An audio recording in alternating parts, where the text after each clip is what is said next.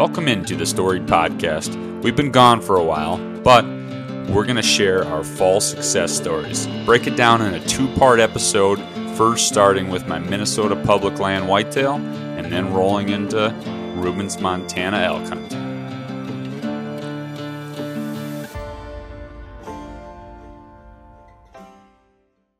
Well, welcome in everybody to the Storied Podcast. We've been gone for 6 weeks on various missions, hunting, tourism out west and stuff, but we're here today and we're going to talk about our success prior to that in the fall, why we were kind of gone.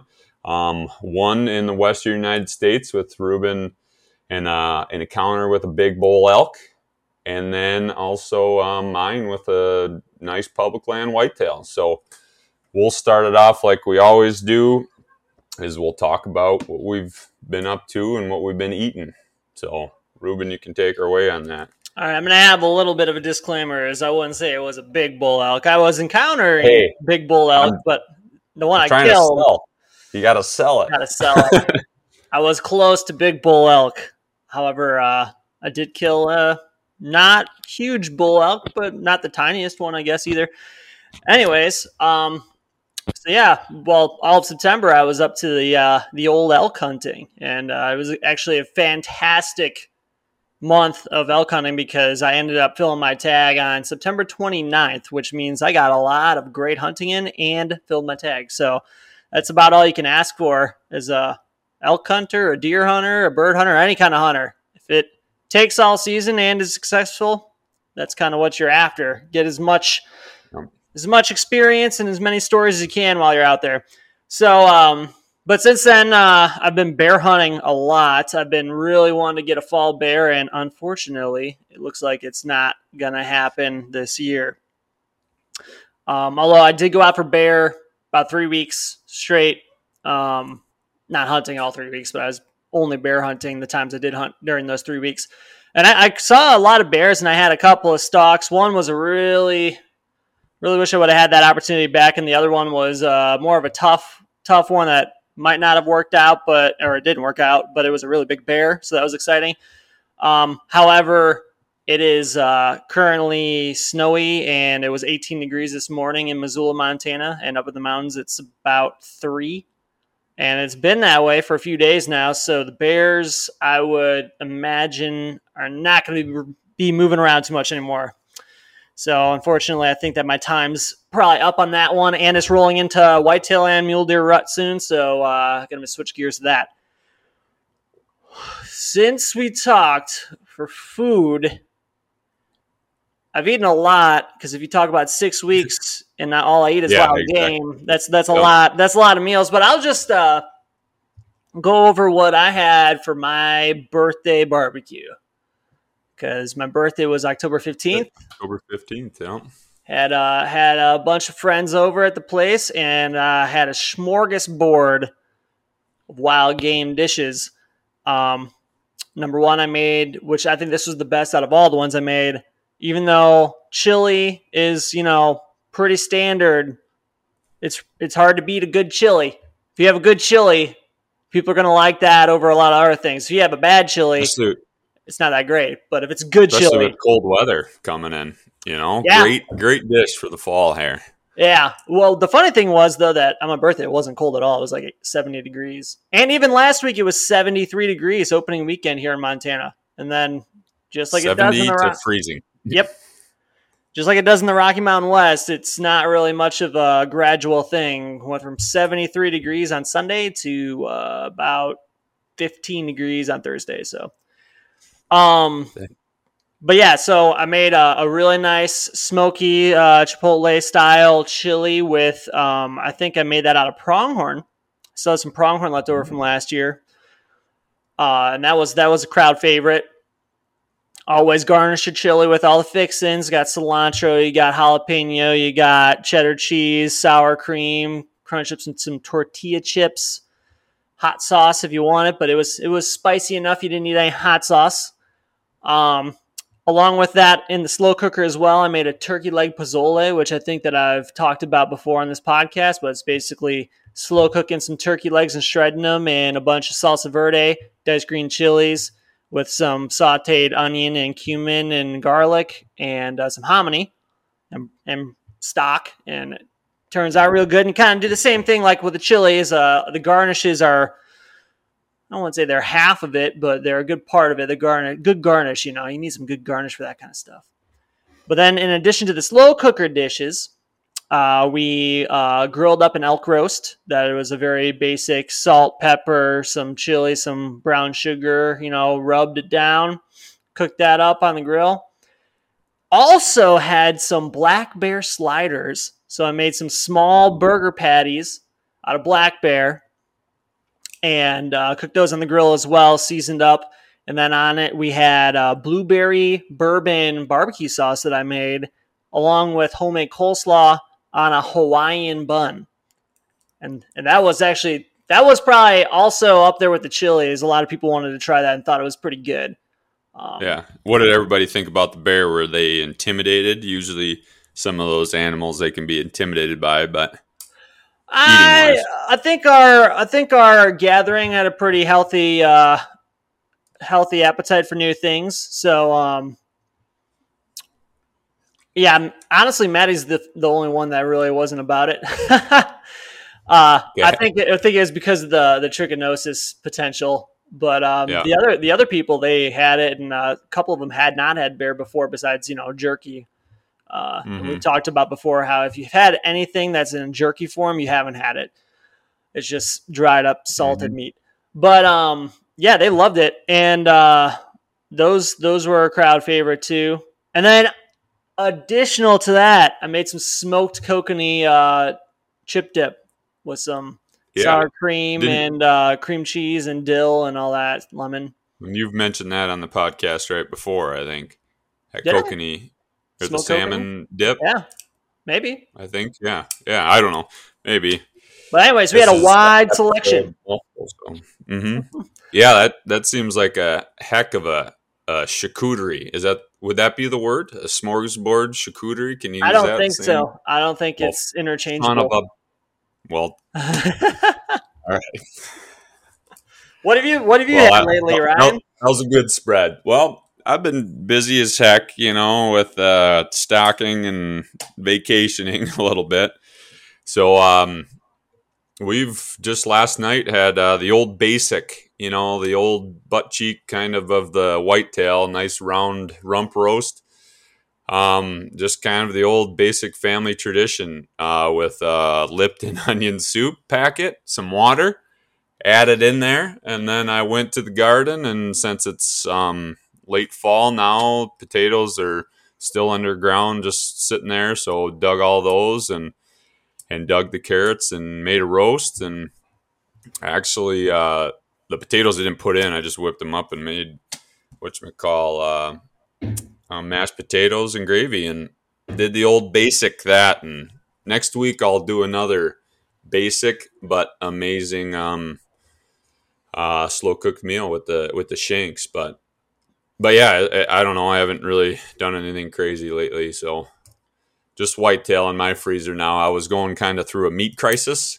That would be a crisis that you do not have any wild game in your freezer. And all I had is like perch fillets. So that's about it.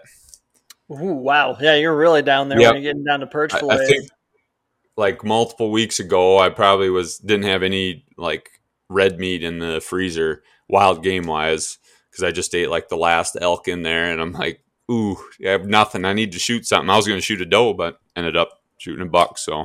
Yeah, well, hey, what's crazy though to me is that you still have the perch fillets as your freezer fossils. Normally, I don't. I eat those up real quick. They're pretty fresh. They're probably only a month old. Oh. But yeah, I just had so many that I ate some and then I threw them in a giant gallon bag. So. Dang. We'll eat those. You had a good perch fishing then, huh? Yeah, that was my cousin. He gave me some fish. Nice. Yep. Well, so obviously, as you just alluded to, not really alluded to, you just said you shot a buck. And I was pretty jacked to see you shoot that buck. I think I was telling you that when you sent me a Snapchat of a dead deer on the ground. It was the deer and somebody else behind it. So I messaged you Yeah. back and I was like, is that your buck or is that someone else's buck? And then you weren't answering me for like 2 hours and I was getting all excited because I was like, well, that probably means it's his buck if he hasn't, I he's was gonna probably working say on it. I gotta pack that sucker out. Yeah. Yeah. So we're going to talk about that on this first part of our fall success episodes here. And we're going to roll right into my elk on the next one. We're making up for lost time recording these both today. And they'll probably be out pretty close together. But we're going to talk about this awesome story of Ryan's 2023 Whitetail public land buck. Yeah, a buck and a bull. But before that, I guess we'll talk kind of what we've been up to since we haven't done that. And I guess, Ruben, you can go first, and then I can roll into that story, I guess, first if you want to. Yeah, well, I think I went over kind of what the meal thing, like a lot of what I've been up Oh, to yeah. as far as my hunting and stuff goes. Most recently, I was in a tree stand this morning for the first time this year, trying to shoot a doe, but also if a big buck were to walk through early in the rut. It was cold; it was 18 degrees, and I just had a lot of turkeys come through, but no deer. I saw deer up on the hillside, but I think it was so cold that they were staying up on the hillside in the sunlight and feeding because Yeah. normally they come down there in bed mid-morning, but I think they were staying up there because it was cold. Yeah. But anyways, I was going to shoot a doe, and I only have my general deer tag. There's a bonus tag that I've drawn the last 2 years for either sex whitetail, and so I've been able to both whitetail and mule deer hunt. Now it's just one tag, so I have to choose either or. And I really want to shoot a mule deer because I haven't shot a mule deer in 2 years. And I'm kind of like getting hungry for mule deer meat. A lot of people don't like mule deer meat. I love it. It's like a darker red meat than whitetail, a little flavor in it. Pre-sage infused. You go to the grocery store to buy sage to cook? Well, you don't need to with a mule deer. It's just already in there. And That's bonus. Mm-hmm. But then, so this morning I was in the tree stand. Yesterday I was on a really hard hike. You've been up there a little bit, Ryan, on that ridge. 7 miles, 3,000 feet vert, and I was in about 8 inches of snow the whole time. And I could have shot 2 deer. Well, I could have shot more than 2 deer, but there were 2 legal bucks I could have shot. But I didn't because they weren't quite big enough. One was a small 3-point just inside the ears, and then the other one was a decent forky, which...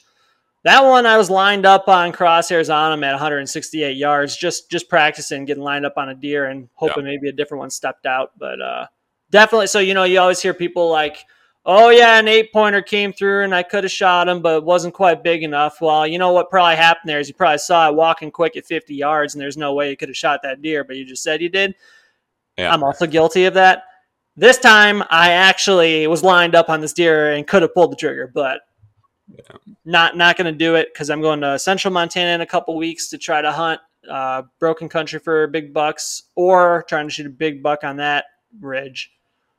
But so that's what I've been up to this past weekend. But I talked about kind of this past couple months what I was up to earlier. I think that it's been long enough since you shot that buck that we should just probably maybe roll into that story because lately you've been just kind of touristing it, right? Yeah, so luckily I did shoot that deer because I had a wedding in Colorado, so I spent the last 10 days, pretty much 2 weeks there, and then got back and hit the road again stocking fish, so really haven't been doing much. But yeah, currently right now it's hard to just be sitting inside watching football or doing stuff because it is primo. Nice cold front, a little bit of snow on the ground. It's like, ooh, deer running. You're seeing on Facebook and Instagram all these bucks dying. So if you're not out there, hopefully everybody gets out there. But yeah, I guess the story of that buck was, this year bow season. Because last year I kind of had a rough one. You always have one of those kind of rough patches of the season. I didn't get out much. And just didn't see much action last year. But luckily this year, I'm already spoiling the story. I got one. But I also learned a lot of information the year prior and had this one young kind of 8-pointer, probably 3.5 on there. And it was kind of my first year hunting that area. So once it got into the off season, I could really get in there and dissect this area. So to leading to try to shoot this animal, I got into that area in the spring and kind of late winter to really see where deer were bedding. And then also, like, how are they moving through this property? Because I always feel each one a public, there's so many different features wherever you are, Minnesota, Wisconsin, all these different areas, they're using it differently. People are hunting it differently. So it's nice to figure out like what the deer are doing on each one of those properties, because they're all different. You can't treat them the same. There is, but so that so in the off season, I just went off hiking it. I found a lot of intel, GPS, and beds, and kind of what to do, travel, the crops, anticipating the next year, all that kind of small stuff that actually helps you in making decisions on where to sit time after time. But so early season this year, I got out there and started running cameras like normal. And the first buck actually that showed up was that 8-pointer that I found the sheds from in the spring. And then also just saw a lot of last year. And I'm like, okay, that's good. I have a lot of information on this deer. If he's doing the same thing as last year, hopefully I'll get some daylight activity on that public and hopefully a shot to shoot him. And then I had another large one that showed up that I had last year. So he was those were kind of my 1 and 2 on this piece of public. But due with all that spring scouting, I mean, they always say, a lot of people, I hear a lot of hunters say, like, oh, had them all summer, and then all of a sudden hunting season came and boom, they're gone. You know, the antlers get hard horn, they're gone. And it's like, okay, that's a deer going through like a fall shift. You know, crops are different. Pressure is now on. So deer shift back into timber and other things, and they move around differently. So I kind of move my cameras with all the history I learned the year before based on that into some of those areas. And really I started getting that buck on camera a lot. But prior to this, I also on another piece of public had a buck that I saw last year and was kind of going after that, and a wind pattern. I saw these mature bucks on, and I sat it, and it ended up coming in and 18 yards away, and I ended up arrowing a deer and wounding this animal and running around. And I haven't told the other story of me in Utah also wounding a nice mule deer. So it was already kind of a start of a rough season that carried into now 2023. And yeah, Ruben, you know, that we should touch on that just a little bit, because I think that your first deal with that mule deer was kind of like I wouldn't say 50-50, but that was like a situation where something could possibly go wrong, but like it was within your range, but it was, you know, I think you said that deer was alert and everything and jumped the string. Yeah. And then for folks that don't know, we keep close tabs on what each other are up to and share a lot of info. And so I know a lot about these two situations that Ryan had going on. And the first one, I think it could have gone either way. And the second one, I have no idea how that deer isn't dead. And I think you said that multiple people who tried to help you track it also said the same thing with the amount of blood, the color of blood, like. Yeah, that one I don't know. I mean, like you said, that mule deer, it was more of the, you know, there's always small things once you get to that moment where that buck or that animal, that target animal you're going to try to shoot, you're going to pull the trigger. And the small thing there was me trying to screw with my camera and trying to get it on. He would have never known I would have been there. I could have pulled back and probably shot at 44 yards and put it right down in the ringer. But I think since I was moving and trying to flip that dang camera on, he saw me, and I was drawn back, and I shot, and I think he was alert. There's a big difference, big difference, especially if you're getting new into bow hunting. There is a big difference between a deer that doesn't know you're there and a deer that does know you're there. Even if they're still standing still and not doing anything, that arrow, you know, they're gonna move quite a bit before the arrow gets there if they have you pegged. But sometimes they don't. it's just a higher risk shot probably. Not that you can't make that shot, but that's a potential that's going to happen in that situation. But Yeah. anyways, so going back to this story, Ryan's got a tough season start. He's been executing everything perfectly, just having bad luck on the actual shots. Which Yeah, is something one I don't even know how that was bad luck, but that's the thing. And even on that whitetail, I don't know what happened. I heard the bloom, mule kick, ran off, blood everywhere, bubbly. I don't know, but that's the thing. The season started out rough. The year before, 2022, I learned a lot of information how deer were moving. It was just me trying to manipulate the wind in hill country and getting to be more familiar with all that. And that's what I feel like I would probably scare deer just being in stand. And finally, 2023, it started out perfect. Like I was manipulating the wind in mountains and I was starting to learn it a lot better and starting to not be a master at it, but be a lot more confident in my setups. And that worked out. That other whitetail that I wounded white worked out. And I also tracking, I tracked those deer for miles and like long ranges. And that's how I felt confident with some of those. Like that one that I shot the whitetail and I actually bumped him alive the second day. And I'm like, okay, he might actually be fine. And hopefully another hunter could get him or me, but I'm tagged out now. But so leading in to now going after that 8-pointer, I was pretty distraught. And so, like I said earlier, I checked a camera that I had historically, this big boy, and then also this 8-pointer that I knew was alive. And I knew this time of year, the 1st of October to like the 15th, they were in there heavy. So I'm like, I got to get my butt in there. So I'm like, I hunted a different spot and I think I was too far away. I was hunting this sort of pinch point bluff gap where this rock edge came up and it forced these deer right up to me. And that's where I was sitting. And I didn't see anything. But then after I was sitting in the evening, I checked my camera in the dark and I'm like, boom, he's on there. They're on there. But it was like 10 o'clock, 11 o'clock at night.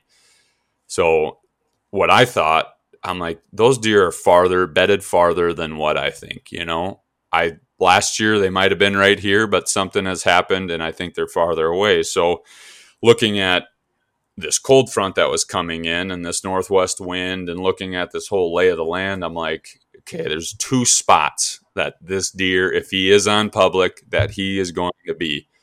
And this is based off of my spring scouting and where beds are. I'm like, there's a rock grove right here off of this point that was perfect. I saw some beds. It was gnarly overhead cover. It was just amazing stuff. Or he's up this valley on a northwest wind and he's coming all the way down and hitting his camera at 10:30. So I'm like, I'm worried if he's on that private coming into the public, I wouldn't be able to get him anyway. He'd probably be there at dark and I would be walking out and he'd bust and I probably wouldn't even know that. So I'm like, I got to go to this one spot. And truly, I think that's the spot because like I was saying, Ryan, I always heard this thing I'm starting to go off of now is the 3 reasons why you're sitting up in that stand. You got to have 3 reasons. If you don't have 3 reasons, don't waste your time and go scouting and try to find those reasons. And on this deer, really, it was kind of food. So food, there was green right there, big white oak grove, acorns dropping. It sounded still like it was raining. And then also, like I was saying earlier, northwest wind, it played out perfect for bedding, the cover, that rock edge. They could see it was kind of a pinch point where all the people off of the public would have to go to. And he was just off. It was an overlooked little spot. And then also based off of coming out of that bed, there was a terrain feature that forced him up to this edge where I could sit and then also dump my wind over to where I traveled from. So it was kind of my 3 reasons why I should be there. And so I walked in there, good access where I didn't lay any ground scent down. And then I set up my sticks and my saddle and got up in the tree, probably 3:30 or so, all set up, had the camera equipment. I was going to ask you, how slow did you walk in there? Oh, When you're walking into a stand set up like that, what are you doing? Because you're thinking that he's probably bedded somewhere nearby, right? yeah, yeah. So yeah, within 100 yards, I found kind of that bed that I found in the spring. I'm like, he's right in this little zone. I think if he is, I'm gonna try to get to 100 yards with there. So it took me an hour and a half, and I didn't have much to travel. And it was this spot is hard to get to in some spots, but I actually shot him not too far off of that access road or the access because you take easements through, and then all of a sudden you get to this spot where it funnels down, where every public land hunter has to go into that before they get into a bigger piece. And he was just off of that. But if you had gone And in the so, normal straight way, you would have busted him out. oh no, I totally went totally around and did a zigzag and like No, but like tried to, yeah, if you were an average hunter, not thinking about yep, these kind of things, and you were like, oh, go here. That is like the way people would get to the spot. And if yep. you went Everybody, that a way, lot of he would have seen you.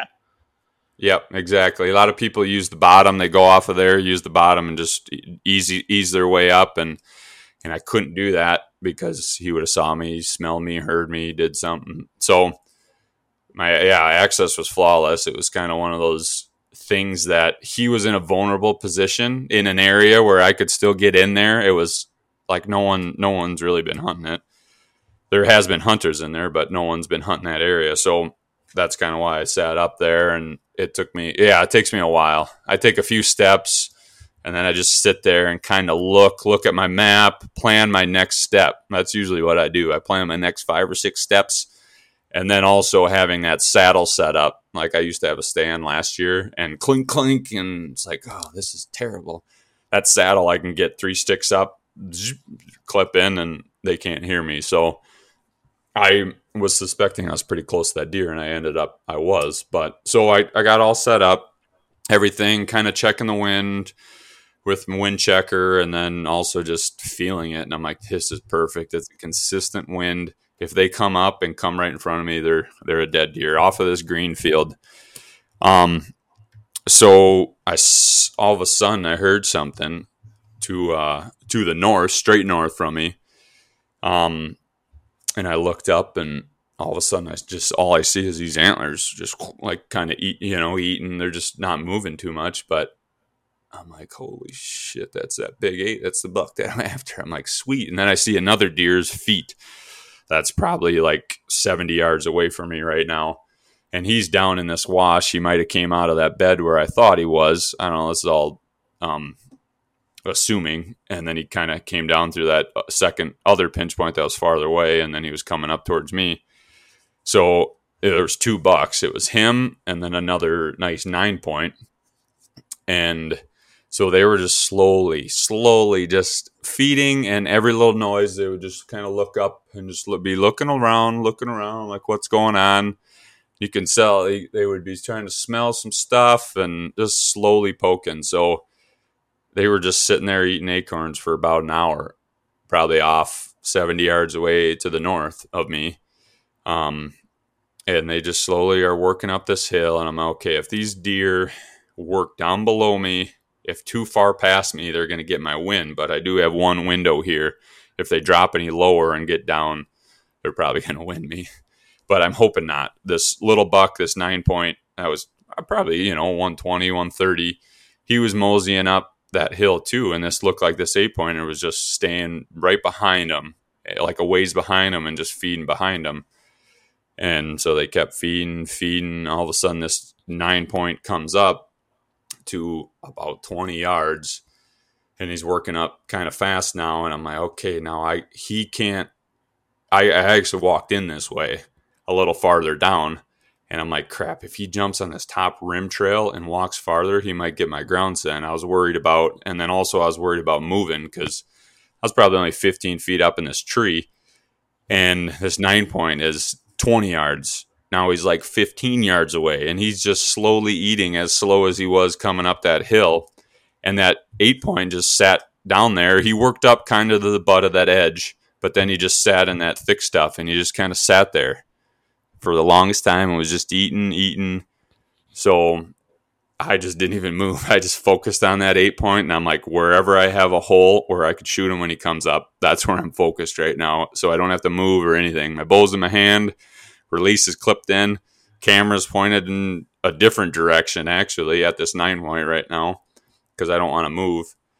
And luckily that 9-point just kind of takes a right out to the trail and out to that green field. And I'm like, okay, he's out of the picture for now. Now I got one deer to focus on, and it looks like he's found the same trail as what that 9-point did. So I had one really nice gap to my left, which is facing west. And I'm like, okay, 20 yards. He comes up. I'm pulling back.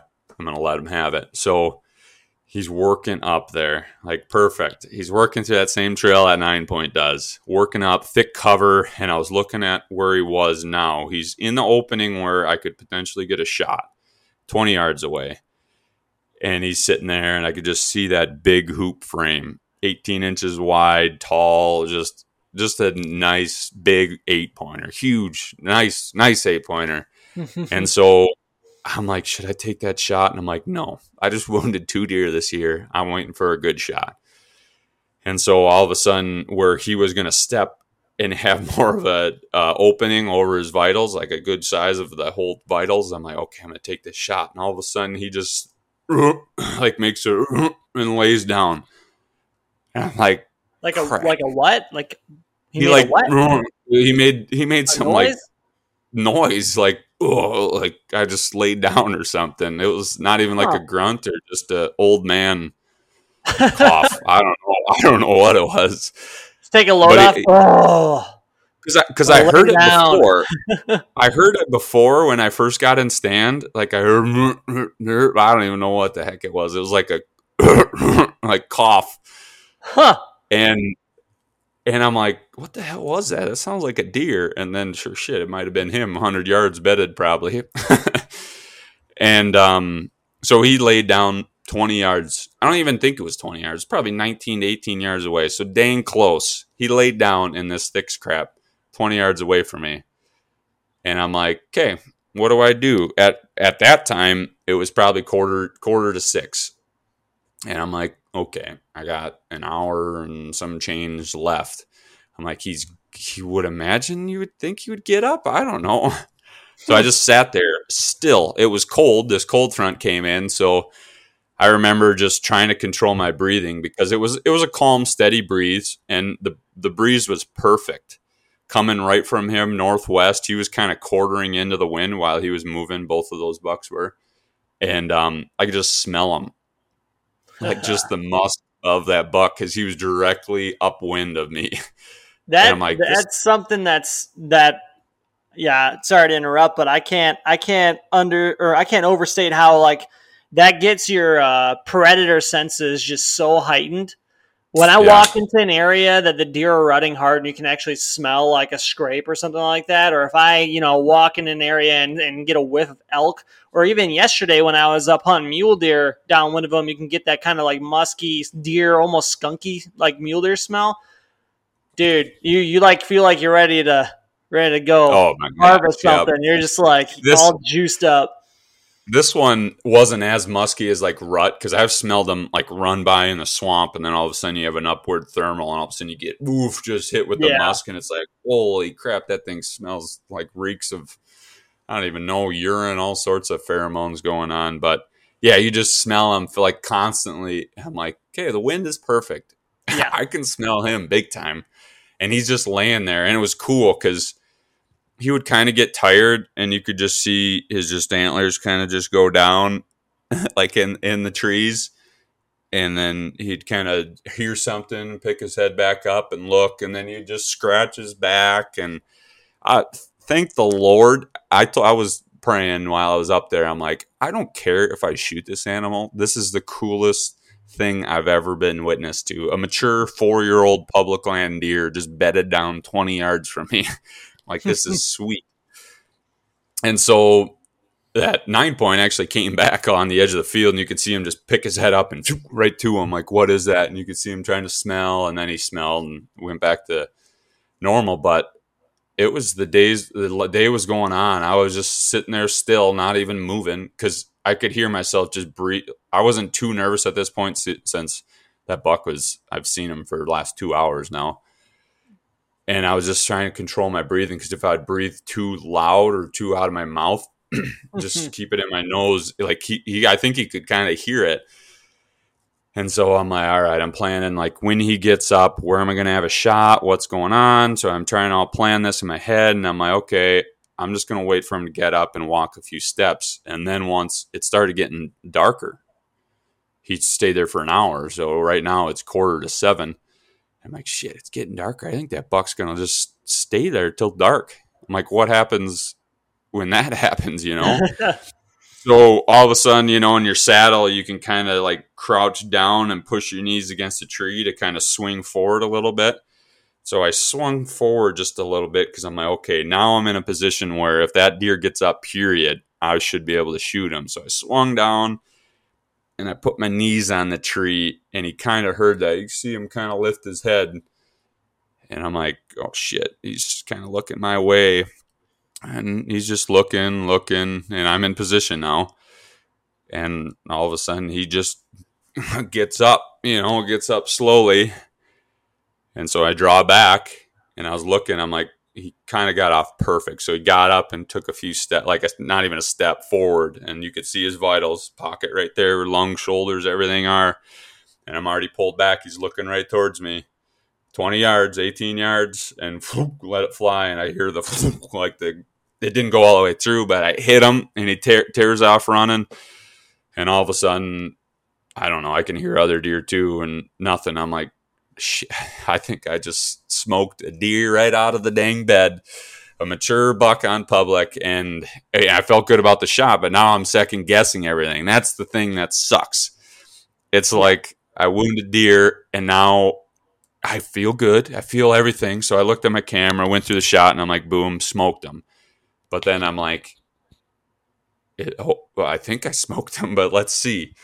And then I made, I think, one little clink. So I waited an hour and some change before I went to get him, because I'm just going to wait a long time. But when I was breaking down, like I think opened my backpack enough, and all of a sudden I heard it was just like crushing. That was 15 minutes. That was at 7:00. And I'm like, shit, is he not dead? Like, did he take off and run down? But it was like crap. This was 15 minutes after you shot him. I shot him. Yes. Yeah. This is exact time. And then I'm like, shit, like I hear that crashing, but I'm like, that does sound like crashing, like something's dead. So I actually texted a buddy because I was nervous. Usually I don't let anybody even know where the heck I'm at. Not even my fiance. Congratulations, by the way. Yeah. We'll tell that later. Yep. But I'm like, I just need another eye, because I'm just nervous that I'm not going to retrieve this animal, you know? And so I went up, loaded all my stuff, all my saddle, sticks, and I went back, walked all the way to the truck, emptied it, got him, walked all the way back, and then started on the trail. Beautiful beautiful blood, and then he lays down. I'm like, shit, the deer laid down. I'm like, if it was a double lung, that thing probably would have just ran out of wind. So I'm like, shit, I see that, and that's kind of where the bed where I suspected he was bedded, where I kind of played 100 yards off of. So I'm already 100 yards into the track, and then all of a sudden the trail goes straight downhill, and all of a sudden you see the crashing, and all of a sudden there he is, lodged up in a tree, just crashing down the hill. And so I'm like, sweet, this is my biggest public land buck, a mature whitetail. I know it's only an 8, but it was a heck of a buck. I mean, 18 wide. He's at 21-inch beams, 13.5-inch twos on the one side, and that's nice twos. He was a big 8. What? So I think you sent me a Snapchat there, probably right when he came up on him, I would guess. Yeah, and then I was waiting to hear back after I asked, "Is that your buck?" for a long, long time, and I was like getting pretty, I was getting pretty pumped up because, we were talking about how you had those two situations earlier in the season. And I'm like, dang, you got to be like really deflated after that second one, especially because you had no idea that you did anything wrong on the second one. And Yeah. and man, when you sent back that you got him out and it was your deer, I was freaking Maddie can tell you because I was at her place. I was going Yeah. pretty nuts. I was pretty pumped. It, it was a super proud moment. I mean, like a lot of things, like it's good having friends like you, and then vice versa. When you shoot one, like I'd freak out. It's like, yeah, like this is sweet. That's what hunting's all about, is enjoying with your friends and having the same emotion that he's having success as I am and Yeah, stuff. But yeah. I I also almost wanted get to tell the more story. jazzed up on that. Yeah, yeah. Yeah. I also want to tell the story of the pack out. I was gonna So say we're not done with this story, but I was just yeah, interjecting where I came in yeah. because I didn't even know you were out there that night yet. I don't think I didn't even know you hmm were hunting, and then I got that Snapchat and I was like, oh god, I hope he got that one. It's kind of cool because like I send to you guys, I have like a little hunting group of guys that are damn good killers, and I always send like, okay, what should I do? Deer here. This is my plan. This is what I think. A Yeah, bedding here, food here. What if I sit here, wind blowing this? I think their travel is going to be this. And this one, I don't think I sent. I sent to my buddy Brad. I was talking to him. He's down in Iowa. I'm like, what do you think I do? I think this deer is farther than what I think. And I'm like, I think he is right here. And he's like, that looks good. I think if you set up here, I'm like, all right. So send the old the Snapchat of the Onyx, what I'm going to do. And it's sweet when it works to a T. But yeah. Well, I want to say too, on that one that you ended up not finding, mm-hmm. you did the same thing. You sent me that. You sent me that game plan with your little doodle on the Onyx, and you're like, which do I do? Like hang back or go aggressive? And I was kind of like, well, I think I told you kind of to like take it a little easy if you get the same weather pattern for a few days. And then Yeah. I sent that to you, and then you sent me back one too late. I just shot one. Yeah. Unfortunately, so your decision worked out, but unfortunately you couldn't recover it. But that was pretty funny because you Snapchatted me back. You're like, well, you responded too late, and I just shot one. So Yeah, for sure. But yeah, so the pack out, like the thing went halfway down the hill. Bluffs in Minnesota are probably 200 to 300 feet tall. So in Minnesota, I need to totally check with the warden. I have, and I got the response of you need to pack the whole entire animal out, bones and all, besides the gut pile. And that's what I got a few years ago. And then now talking to another guy, he might have made me reconsider what's going on. But so I was trying to pack the whole entire animal out, probably a 200-pound deer, with the bones and everything besides the gut pile. So I gutted it out. I actually took a hacksaw and cut right by the back, by the butt, just so there's two hindquarters there. And actually broke those apart, stuck those in one meat pack, and then the rest of them, I didn't have another meat pack for me. I just squatted that deer, the head, shoulders, and all, rib cage and everything, squatted them, got them on my back. And then the buddy that I had, he had the two hindquarters.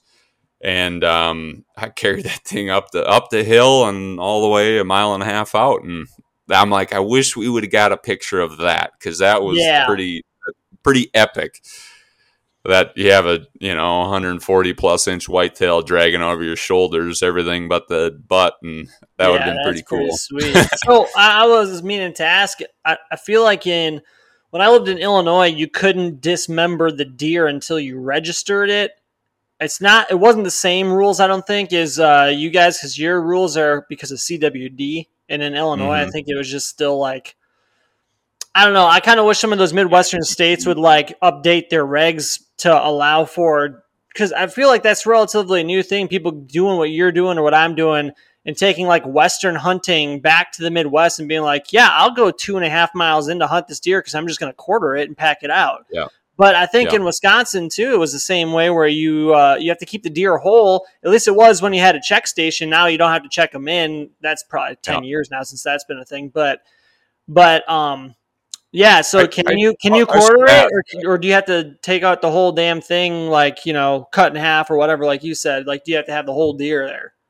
Well, I hope. It would be nice to quarter it. I don't know. I'm gonna have to check. I am pretty good friends with the old conservation officer. I feel like I call him for every little question that I have. So I'll have to call a little more on that, because it is so much nicer to cut that animal. At least leaving it not totally whole, but like taking a hacksaw like I did and just cutting the butt off and then Yeah. having the whole thing Yeah. whole. And that's the thing. I'm like, I wanted to cape it because I do want to shoulder mount it. I already got a taxidermist, but Yeah. I'm But like, if even with something you're not going to cape, the hide itself weighs quite a bit. So, yeah, like, yeah, that's what well, the other part about it too is in October, you said you were hunting in a cold front, but like when I was hunting and I had a similar situation where I had a really big buck I'd been hunting in Illinois in 2019, I think, maybe 2018. And I had that thing coming at dark and it didn't bed, but it was feeding on acorns super slow, like you said. And I got stuck in the tree stand for like 2 hours after dark because I didn't want yeah, to spook it out there. And I probably still did. But it was really hot. It was like 80 degrees when I was hunting then. So getting the hide off of it when you're that far back is pretty important. cool.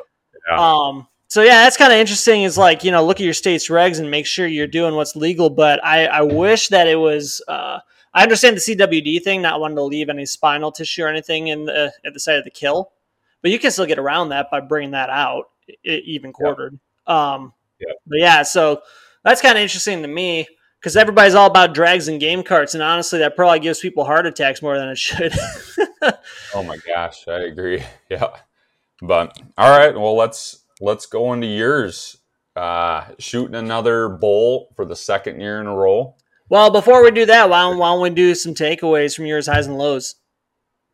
Oh, okay, yeah. Yeah, Yeah, my we takeaway. should wrap it up. So you got the core or the cut in half deer out, and then you dealt with it probably on your own at home, I'm guessing. Yep, yep. Out registered, and then I had to actually cut that thing up pretty quick because I was headed out to Colorado in a few days. So Yeah. Well, that's so I awesome. had that thing. Yeah, CWD tested and cut up and at the taxidermist in 3 days, I think. Not bad, not bad. Yeah, that's awesome, man. It's a great end of the season and the history of it. And I mean, obviously, you would never want to wound any deer, but having that leading up to it makes it that much sweeter. I mean, Hmm. getting back on the horse and not just getting back on the horse by regaining confidence shooting a doe or anything like that. Like, I mean, you killed a really good public land buck in a pretty high pressured area of the state. So that's awesome. And Yeah, still am pumped for you. But yeah, yeah. So yeah. My true takeaway of the whole thing, like, I didn't even have to tell anybody. I told you guys, I told my family, everybody that was important, and I'm like, it was just, it just felt so good. You ever achieve something and then it just like, I don't even need to. I just want to take the time to reflect by myself. Like, this is the greatest thing that happened. How it happened, a mature buck like that, and everything. I was just so grateful for everything aligning because another kind of takeaway is like attention to detail. There's so many small things that have to align for you to shoot a mature whitetail, especially on public. And I'm just grateful that I've definitely had some luck on my side. That deer, it was the first time sit in that area. That deer didn't have to travel with that little buck, or it played out perfectly how I thought, but that usually never happens. Not a lot.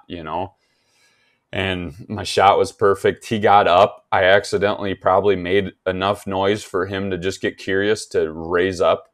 Otherwise, he might have sat there till past dark. So, I mean, that was another lucky thing. And I'm just so grateful that I was able to actually kill and harvest and get that meat because, love me some early season whitetail. Got some thick fat on the back. It had a lot of fat. And I'm like, this is what it's all about. nice. Yeah. I actually had a question about your shot. So when he stood up, he was staring right at you? Mm-hmm. Did you compensate at all for a string jump or no? No, I did not because I was so close. And I looked at that film. Like now, I still look at the film, and you always try to learn from your mistakes. I try to learn from those wounds. And sometimes you gain stuff, and sometimes it's like, what did I do, or I don't know. Like sometimes you're lost, like that one Yeah. whitetail I had wounded. I think the larger the animal, the less string jump, especially at 20 yards, 18 Yeah. yards, because he totally didn't know I was there. But right when I kind of just you could see his head like cock towards where I was and Yeah. locate me. And luckily, I mean, I had a lot of trees behind me breaking up my silhouette because I was sitting above the bluff, so I could get clean air to blow it off. But I did not. I put it. I went up right up shoulder to the heart, and I put it just a hair above to give me a little compensation, and I hit right there, right above the heart, double lunged. Yeah, perfect shot. That's something too. I was wondering. So that was a double lung shot, and that deer was still alive Mm-hmm. 15 minutes afterwards. See, that's what I learned too. Is I double lung shot when I gutted that deer, the cavity was still intact, and there was an arrow lodged in its both lungs and stuck halfway through on the other side. And that deer still that's why pass-throughs are nice. But that deer still lived for 15 minutes after I shot him. Yeah. I So I bet you any mean, money he bedded down to try to compress his lungs to keep blood in and air, and then they were bleeding inside. And then he's like, one last get up and run to death, yeah, and he fell down the hill. yeah. So that's a huge thing that we're not a tactics type of podcast here. We like telling stories, but you could delve totally into after shot. What do you do? Because that is almost as important as what you do before the shot in a lot of instances, as you will find out with my elk story coming up next. Mm-hmm. But my takeaways from this is, well, first of all, persistence, Ryan, Totally. starting out the season on two, you did everything, pretty much everything right you could do on the mule deer hunt, including after you shot that deer and tried to find that deer for 2 days? 2 days. I spoiled the rest of the hunt because I'm like, I want that deer. Yeah. Even if he's alive, I'm going to try to get on him. And I'm like, whatever. I punched my tag because that was a beautiful buck. Yep. And then the second one, we don't really know what went wrong there, but what I was gathering from this, the second one you did everything right. It seemed like don't know why the deer didn't die. That's like just bad luck. But so you had a season where your game was like top notch, and basically you got shots on 3 mature animals on public land and in 3 different situations, which I think is pretty badass. I mean, obviously the first 2 you wish you could have back, but persistence, like don't get down in the dumps. Like, I mean, you did, just keep to your guns and understand that you're doing the right thing and learn what happens at the shot. But like a lot of people might have just given up after that kind of an experience, and you didn't. But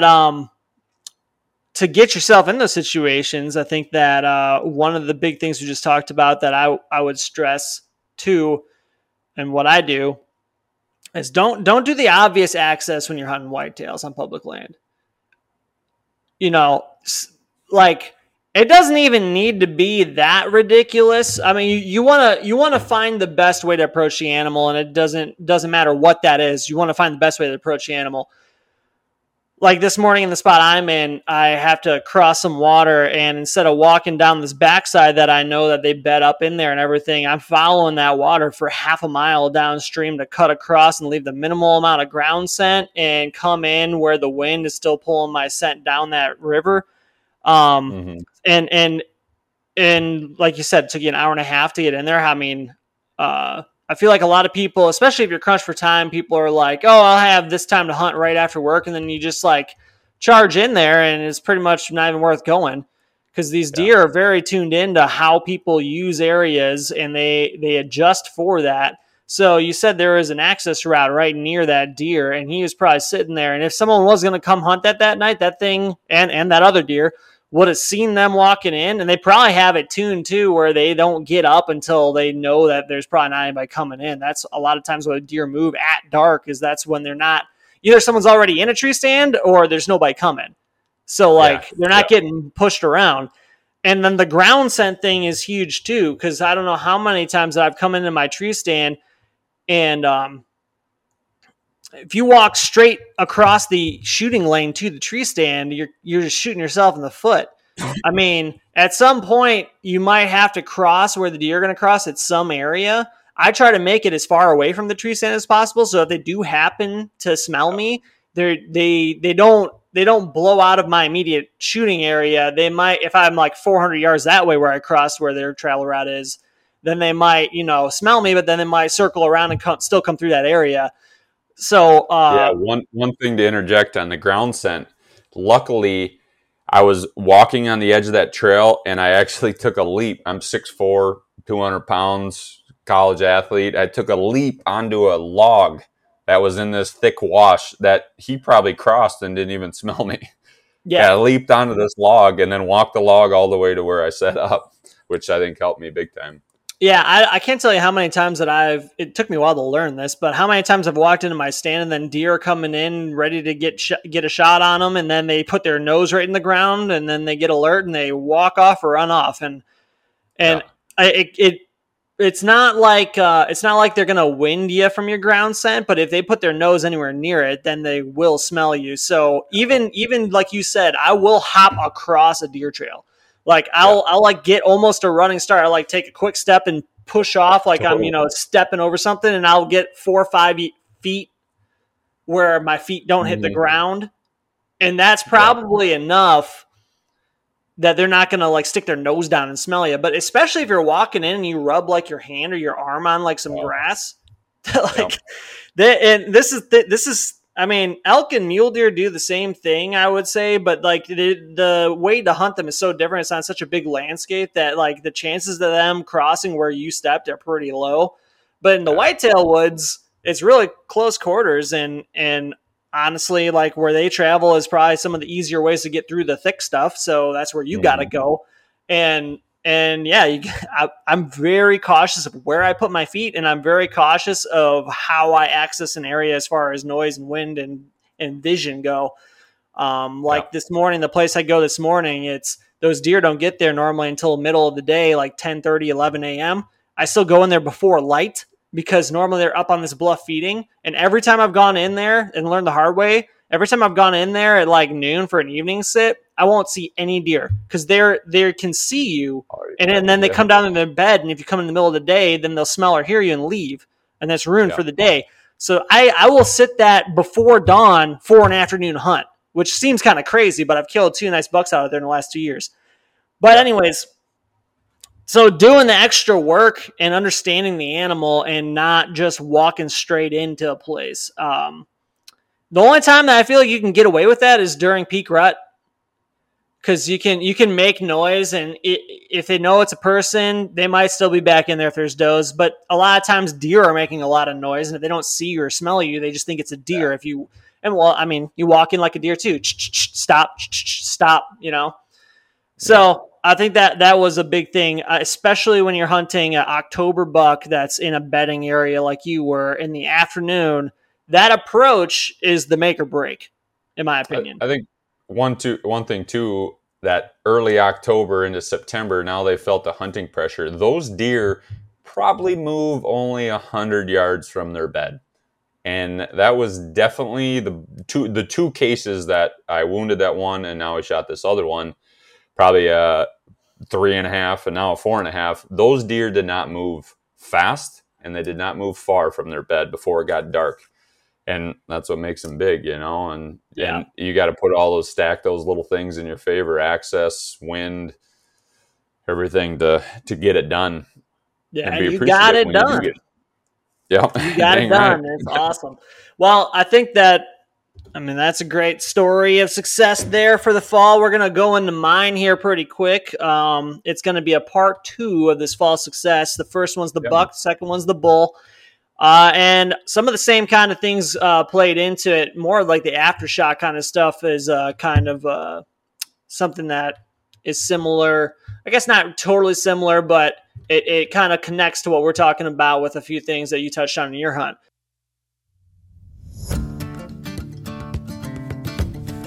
Hopefully everybody enjoyed the part 1 of a 2-part series of our fall successes. That was beginning with my Minnesota public land buck, and we'll roll in next week into Reuben's Montana bull elk hunt. See if he was successful as well. Stay tuned.